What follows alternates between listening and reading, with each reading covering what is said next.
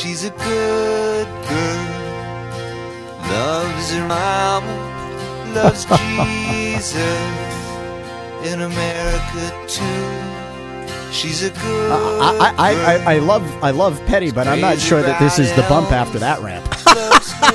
After that rant. Alrighty. So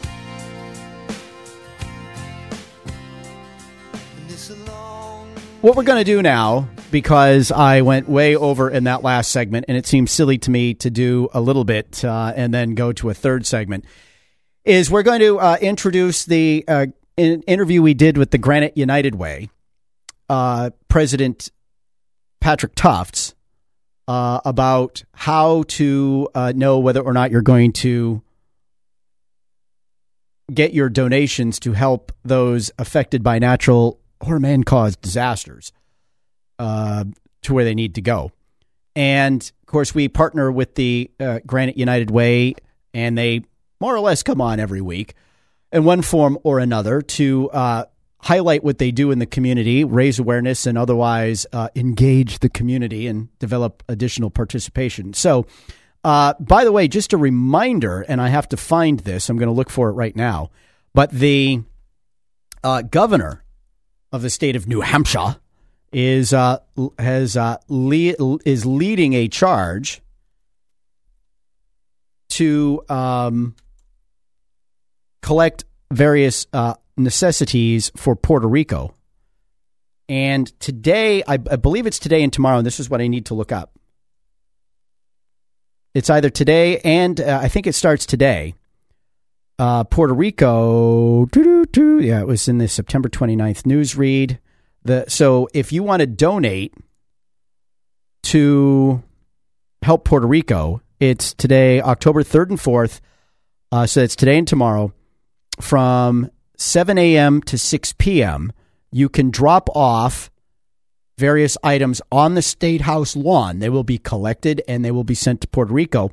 They say the most needed items include bottled water, ready-to-eat canned meats, fruits, and vegetables, can openers. Don't bring electric ones, folks. Just saying. Protein or fruit bars, dry cereal or granola, peanut butter, dried fruit, canned juices, non-perishable pasteurized milk, high-energy foods, food for infants, and comfort and stress foods. So if you'd like more information, you can call Granite United Way's 211 line. And you can make a monetary donation through readynh.gov. That's readynh.gov. Josh will link to this article, which I'm giving him now, to the with the archive, and post it up on Facebook with a reminder that today and tomorrow from 7 to 6, the governor of the state of New Hampshire is allowing you to dump food on the State House lawn, which will be picked up and sent to Puerto Rico to try to help with the utter devastation that has been wrought upon that island by Hurricane Irma. In the meantime, we're going to play this interview from Patrick Tufts of Granite United Way, who we interviewed just after Harvey and before Irma. And it's a timeless interview because regardless of the natural disaster, it gives you great information on what to look for before you donate so that you're not had and people get not just helped, but the help that they really need given the circumstances. So ignore what time I say it is. Ignore what day I say it is. Just get to the content, and then we'll be back with you right before the top of the hour. Here's Richard. Good morning, Manchester, and to those of you in surrounding towns, welcome to Hour 3 of Gerard at Large. I am your ever humble host, Rich Gerard. Thanks for tuning in. You can find us online at GerardAtLarge.com, and you can find us on Facebook and Twitter, also on Gerard at Large, where we encourage you to like us and to follow us because we just want to be loved. All right. As you know, normally in the 7 o'clock hour, we have our Community Connections segment with the folks from the Granite United Way. But due to some scheduling challenges this morning, we are happy to say that we're with Patrick Tufts, the president and CEO of the GUW. Does anyone call you Goo? I haven't heard that one before. I bet I'll hear it now, though. Yeah, probably. I don't know. How do you pronounce GUW? Would it be Gua? Goo sounds good. Goo. We'll take that. We'll take that. We need a nickname. So. We need a nickname. And so, as I told you folks I was going to do last week, given the calamity that's befallen the Houston region and really a much larger swath of the country as Louisiana, all the way up through Tennessee, really got hammered. For some reason, Tennessee I don't know what happened in Tennessee, but the wheels fell off there. Yeah. And as the country braces for Hurricane Irma, which looks like it's going to take either a square shot at Florida or take a right-hand turn and belt the Carolinas and maybe pay us a visit, the need for disaster relief services is acute. It's critical. And so many of us, well-intentioned as we are, get duped by some celebrity endorsement, however real or not it may be, et cetera, et cetera. So what I thought we'd do with the United Way this morning is talk to them sort of about how it works, what happens when disaster strikes, and what can you do that is really helpful versus what you can do that really isn't, and get some explanation as to why. So with that, Patrick, as always, it's good to have you here with us. We appreciate your working with us on the topic this morning. No problem, Rich. Thanks so much for having us. And glad to. And while you're talking, I'm just going to make a mic adjustment or two. Absolutely. So don't be distracted by it. No problem. This is one of the little-known things that United Way does to benefit our communities. Most people think of United Way as a local fundraising and problem-solving organization. But as an international organization, when there's disasters, United Way is called upon to both provide resources and support, especially through our 211 program. So since Hurricane Harvey hit on August 26, United Way immediately mobilized and created the United Way Harvey Recovery Fund, that where 100% of all donations will go to people on the ground in Texas and Louisiana. There are hundreds of United Ways, as you know, Rich, across the country. And this particular storm hit 30 United Way communities. So when you think of the geography of that, I mean, our United Way here in New Hampshire covers 80% of the state. So if you think about the impact of this storm, how many people are displaced, how many people can't go to work today, how many people need support, it really is a huge, huge disaster. Okay. So the Recovery Fund, again, the United Way Harvey Recovery Fund, did get a celebrity endorsement of the good kind. Leonardo DiCaprio contributed the first $1 million to the fund, and since then, it's really taken off, and that money will be spent locally in those affected communities. Now, a lot of times, people don't know who to give to. So maybe they give $20 to you, they give $20 to the American Red Cross, they give $20 to this one, 20. Does it matter who people donate to? And if so, why? If not, why not? During disasters, Richard, this is when reputation matters the most. This is when you really want to give to the agencies that have been around for a while that you know about. With technology and Facebook and all the Twitter and crowdsourcing and all of those sort of things, there's going to be lots of opportunities to give your money. But I would ask people to consider looking at the organizations that have the scale and the ability, and you mentioned a number of them: United Way, Salvation Army, Red Cross, Catholic Charities. These are organizations that have been around for a long time. They can react quickly. They're all rated very, very highly by GuideStar and Charity Navigator, which are not-for-profit watchdogs. And they're going to make sure your money gets to where you need it to go. But why would I give, say, to the Granite United Way versus Catholic Charities versus the American Red Cross? Do they all have different roles to play, different missions in a disaster, or do they essentially do the same thing and it doesn't matter? I guess that's, if I give to the United Way, where is it going? What am I going to get versus if I give to the Red Cross? So the most important thing absolutely. I don't want to pit one charity against another. That's not my goal. It's to understand maybe the totality of the charitable aid sector and how it functions and really who does what, if they do anything that's any different than anybody else. That's where doing your homework makes a lot of difference. Check in. You like that? Check in with what the charities say they're going to do with the money should you donate through them. Red Cross is really known as opening up shelters and being emergency responders, getting on the ground quickly. They're excellent at what they do. They've been doing it a long time, and they're very immediate responders to what's going on. Okay. United Way takes a little bit of a different tilt. We make sure that we get emergency funds where they're needed on the ground, but we also understand that there's long-term recovery involved here, which could be days, weeks, months out. Oh, I think we're talking years here. Yeah, it can be huge. And if you look back at some of the... By the way, in case you didn't know, down in Houston, where the storm didn't flood, the local communities are actually intentionally flooding as they release water from reservoirs. So people who survive the storm are being drowned by their towns. I saw that on the news. I mean, no joke. Yeah. And, it's like, what do you do? The scale of these, in my 20-year United Way career, I've seen everything from the Oklahoma City bombings to September 11th to Katrina to a local storm, Hurricane Irene that really devastated the Upper Valley region. I've seen it all, and you're absolutely correct. This goes on for years. So when you're thinking about charities that you want to give to, again, each one does something different.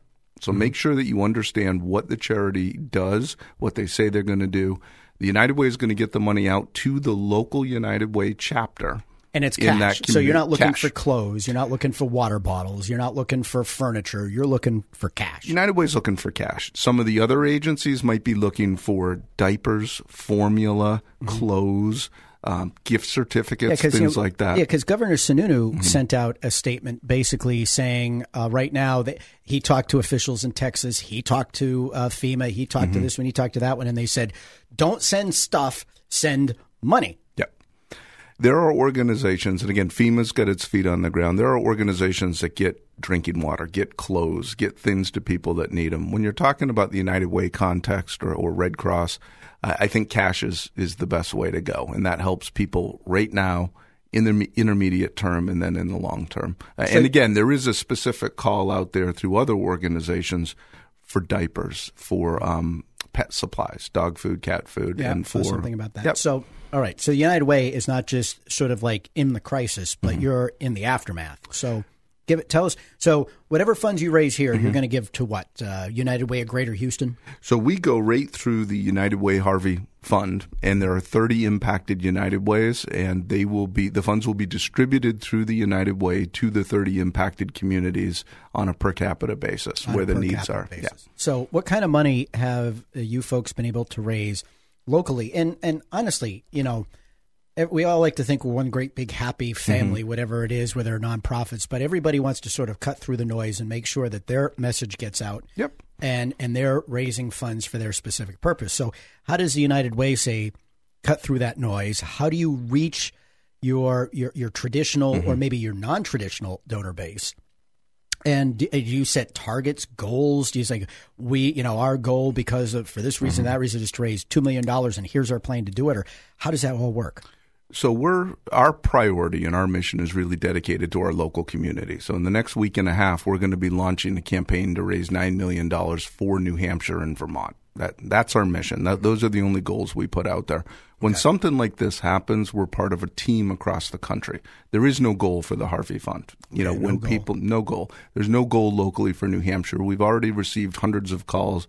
We've directed people to our website where they can give directly to the Harvey Fund. We don't do this in particular to raise money. This is where the strength of the United Way system and the thousands of United Ways across the world come together to get the dollars to where they need to be. Gotcha. Okay. So no goals, no particular outreach. Nope. You just expect that the phone's going to ring and you have a way of channeling those people who want to give to where it needs to go. Yeah, and through our 211 system, which we've talked about on the show, we do get a lot of calls through 211. Yeah, we actually reran the 211 interview we did last week, and so perhaps that was unknowingly timely of ours. But now I was going to add 211, if I recall correctly, that's a national thing, right? It's a United Way sponsored thing. It's in every county in the United States. So how does 211 come to bear in a crisis like this? I mean, are people, in the affected areas thinking, oh, wow, I'll call 211. And if so, what's 211 telling them? So in most cases, people are already familiar with 211. They know it's a public inquiry line. They know that they shouldn't be calling 911. They can get the information they need from 211. As of Thursday, so this data is a little bit old, 120,000 calls went through the Texas and Louisiana 211s, people searching for support. We've taken hundreds of calls in New Hampshire, primarily people asking us, where can we give? And we do a little. So people are calling 211 to say, where can they give? Absolutely. We haven't got the data on this yet, but there's probably hundreds of thousands of calls that have gone through 211s nationally where people call in wanting to give help. So it's, again, where the system comes together. We have a small portion of the country that's in crisis. The whole rest of the country comes together to help them. Now, do you guys do any sort of like advanced prep work? And what I mean by that is, okay, we more or less saw, what's the hurricane's name? Harvey. Yeah. I had Harold jump into my head. I knew that was wrong. They'll name it the next one. We saw Harvey coming. We see Irma coming. So is there any sort of advanced sort of fundraising or, advanced work that even if it's not fundraising, maybe it's just sort of alerting the community, being part of that get the hell out of the way sort of effort, whatnot. What do organizations like Granite United Way do when they see it coming? So here in New Hampshire, which I'm most familiar with, we have a contract and a relationship with Emergency Management and Homeland Security. Oh, really? And we plan for these sort of events. And unfortunately, and knock on for Micah here, we know there's going to be another disaster. I mean, in my career, there's been a lot of disasters, and they come, and our job is to be prepared. You're not taking responsibility for any of them. I'm not taking responsibility, but I've learned that, unfortunately, they happen. Because you know what? People would say in my career, there's been a lot of disasters, too, and I blame them all on me. They're going to say Rich and Patrick cooped up the next one. Something's going to happen, and our job is to be prepared. And every large not-for-profit organization has a different level of preparedness that they hold themselves accountable for. If you think about the Red Cross, the amount of preparedness that must go into being able to deploy as quickly as they deploy is amazing. The United Way is a little bit different than them, but we are prepared, and we know that through our 211 systems and our boots-on-the-ground approach at the local level that we're ready when something happens. Now, do you have any specific sort of interactions with religious-based organizations like Reverend Franklin Graham's organization, name escapes me, of course, Catholic Charities, we've already mentioned it. Do they go in and generally just sort of offer general assistance to whoever needs it, or do they have some sort of specific niche that they're looking to help? I think they do both, and I think that the faith community in general is unbelievably underappreciated and unknown for what they do in terms of crisis. I mean, the faith community comes together amazingly. I mean, the government and not-for-profits capture most of the airtime when something happens, but the faith community is unbelievable. We can't let those crazy Christians get any headlines for helping their fellow man. There's a lot of good stuff going on. We get a lot of calls from the faith community through 211 to the United Way that says we can mobilize. This is what we can do. Where do we get the goods that we can raise? Where do we put our money? And that's a nice combination between not-for-profit, government, and the faith community when they come together. Now, what are some of the things that the United Way will do on an ongoing basis as the recovery moves from crisis to cleanup and from cleanup to, restoration of a new normal? And how does that continue to happen? Because I would think that once the sort of crisis has left the public consciousness, that the cash kind of dries up. So how does it work where you guys are more long-term than, say, the immediate organizations that are on the ground to manage the crisis? Yeah, we learned a lot, unfortunately, through the September 11th crisis. And we realized that, once the initial shock and awe of the event goes by, there's a lot of needs. And United Way focuses on education and income and health. Right. And there are going to be tremendous gaps in Louisiana and Texas where kids aren't getting to school, where people are not going to be able to get to work, where somebody's life is going to be disrupted and it's going to have a negative impact on their health. That's where we're going to set up the intermediate and long-term plans to make sure that we're not forgetting about these folks who've just suffered tremendously in the short term, to make sure that we're backfilling their needs moving forward. Gotcha. All right. So will there be any sort of ongoing appeal to potential donors as the crisis fades from view and the shock fades away and people sort of resume their normal lives? We'll be prepared when we launch our campaign here locally to get funds to the Harvey, or if, unfortunately, if Irma comes and hits us hard, we will give the opportunity for people to give to those things. The balancing act for United Way is we also need to raise funds locally. Right. So, part of our preparedness is understanding that these things happen on a national level. Do you guys have sort of like do you tithe, for lack of a better term, to the greater organization so that there are funds available for emergencies and crises like this, like a certain percentage of what you raise locally, goes to the crisis relief fund or anything like that? We don't. That's not necessarily our mission. And I think United Way is the largest charity in the world. Again, it's a $5 billion charity all over the world. We're being called upon during times of crisis, and we're adjusting, but that's not our mission. I know that more crisis-oriented organizations need to hold back a little bit so that they're prepared for the next one. That's not in our mission. Gotcha. All right. And I guess final question here, because I've completely blown the clock, and I'm sure you have. It's almost 8:30. I messed you up this morning. My schedule messed up your schedule. Well, no, that's all right. But what I'm trying to say is I ran long, which is fine. But Irma. I mean, there's been a lot of talk in the news media about, two major crises like this, emergency crews or response crews are stretched thin, blah, blah, blah, blah, blah, blah, blah, blah. Yep. How does that work in the charitable world? Does every crisis bring sort of a fresh round of donors, or do people say, hey, man, I gave everything I had to Harvey. Sorry, you got to find someone else for Irma. What I've seen is people who give. And again, I'll go back to September 11th. A lot of us were really worried about the impact of September 11th because hundreds and hundreds of millions of dollars were raised. Oh, sure. As what was that going to mean locally when we had to raise money for our kids and our neighbors, and we had record appeals. So people gave to the national event, and they came back and remembered what needed to be done locally. I do think that not-for-profits, government, we have to be concerned about multiple events hitting at the same time because there are a limit on our resources. So if we're deployed and really focused on Texas and Louisiana, and then we need to shift to Florida at the same time being focused on our backyard here in New Hampshire, that's going to put us under some strain. Gotcha.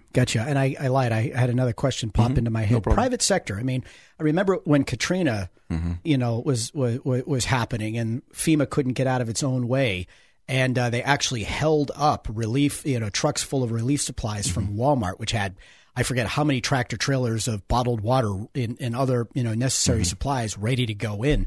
Do you folks coordinate at all with, private sector entities, companies like that have the logistical capabilities and the product and the wherewithal and all that to, get those supplies in there? How does that work? Well, that's where an organization like United Way's relationship with business can be really helpful because they can go through us and we can get them to deploy right to where they need to go because we've got relationships with the agencies on the ground. We've got the relationships with the companies. My experience with FEMA has actually been a pretty positive one in New Hampshire and Vermont because 211 actually takes the FEMA damage reports when we have an event here in New Hampshire. Right. So people will call in 211, we'll start the process, and we will get the forms to the government. And that really speeds things up and makes it very efficient when you have that kind of public-private partnership. Gotcha. Patrick, I'm going to give you the opportunity to sort of close this out with whatever appeal you'd like to make to folks for Harvey, maybe Irma. Your big annual campaign's about to take shape, or take flight. Yeah, I make a double ask, if I can be so bold. If anybody wants to help with the Harvey Relief Fund, please go to Granite United Way's website at unitedway.org/Harvey, and you can make a donation to the Harvey Fund through Granite United Way. And please remember us in the next couple of weeks as we launch our local campaign because we're going to be focused on the neighborhoods right here in New Hampshire and Vermont. And we're looking to raise $9 million that we're going to turn around and give out within 12 months. Gotcha. All right. Give that website one more time. UnitedWay.org. You can get all the information that you need. All right. UnitedWay.org/Harvey. And your local website is GraniteUW.org. Yep. Thank you for the reminder. All right. That's Patrick Tufts, President and CEO of Granite United Way. Thanks for taking some extra time with us this morning to talk about the mechanics of disaster relief and the role that everybody can play so that it's most effectively dealt with as possible. Okay. Thanks so much, Rich. All right, we're going to take a break for traffic, weather, and sports. All right, we're not going to quite take a break for traffic, weather, and sports because I'm going to take the remaining 4 or so minutes in this segment to underscore a few things. Look, folks, these are tense times, and there are many who believe in a religious sense, actually, that the country is being tested. I am not of the opinion that God is punishing the United States of America with hurricanes and mass shootings and things like that. But I am of the opinion that character is revealed in times of trouble, and that how a nation responds to natural and man-made disasters says a lot about what that nation stands for and who the people in that nation are. And I think it remains true that Americans remain generous, caring, and helpful, despite the despicable statements made by certain people, whether they're university professors or network executives, who are so unaware of the human suffering caused by these disasters, or so indifferent to their victims because it advances or provides them with the opportunity to advance a political narrative, i.e., Republicans are going to let you die after a natural disaster, or it's better to have those gun-toting Republicans killed than able to advance their positions on the political battlefield. That they reveal themselves. Now, both this college professor and this network executive apologized after, of course, being fired. But I will tell you, I don't believe their apology, because I think in these moments, people reveal themselves. They reveal their true beliefs. They reveal their true character. It's, shall we say, a Freudian slip. And I hope the outrage that accompanied their statements and the disciplinary actions that were taken by their employers causes them to have what we would call a come to Jesus moment and sincerely and seriously evaluate who they are as people and how intolerant they have been of those from whom they demand tolerance. And I think that's something to look at. I also think, by the way, that what happened in Las Vegas, the president's remarks in light of what happened in Las Vegas and the surrounding furor of the CBS network executive saying she had no sympathy because country music fans are usually gun-toting Republicans, will cause the players of the NFL to understand exactly whose eyes they're spitting in when they have their political temper tantrums on the field. I have no respect for them. By the way, this woman's employer, this Haley, I gotta look at her name because I don't want to get it wrong. This Haley Geftman Gold, her employer sanctioned her for exercising free speech. The professor, Kenneth Story, was sanctioned by his employer for exercising free speech. They not only were disciplined, they were fired, as the organizations that they worked for were horrified by their awful statements. Horrified by their awful statements and did not want to be in any way, shape, manner, or form associated with them. So when people who play football as their job complain they have the right to free speech, they ought to remember this. And the owners and the league itself, which requires respectful attention to the national anthem. And the networks like ESPN who say, oh, well, we're going to solve the problem. We're just not going to we're not going to show the national anthem in our coverage. Ought to understand that when they allow it to happen, they're sanctioning it and agreeing with it. And let's be clear, they're not just exercising their First Amendment rights. They are standing in solidarity, kneeling in solidarity, as the case may be, with Colin Kaepernick, that jerk who took a knee wearing police as pig's socks to protest the daily police brutality aimed at black Americans. Yeah. right. So let's be clear about what the NFL players are doing. Let's be clear about the limits of their right to free speech in the workplace. And let's remember that people who have been as egregious in their protests have been fired by their employees for free speech. And let's do that and put behind us. Let's call everybody to say, you know what? What happened in Las Vegas, regardless of your politics, ought to be a gut check. What happened in Dallas should have been a gut check, but it wasn't. Maybe Las Vegas will be, but I doubt it. We don't need to become what we seek to destroy in order to claim victory. What we need to do is take a breath, help our fellow man, wait for the results of the investigation to come to be known, and then take the appropriate action. This is Gerard at Large.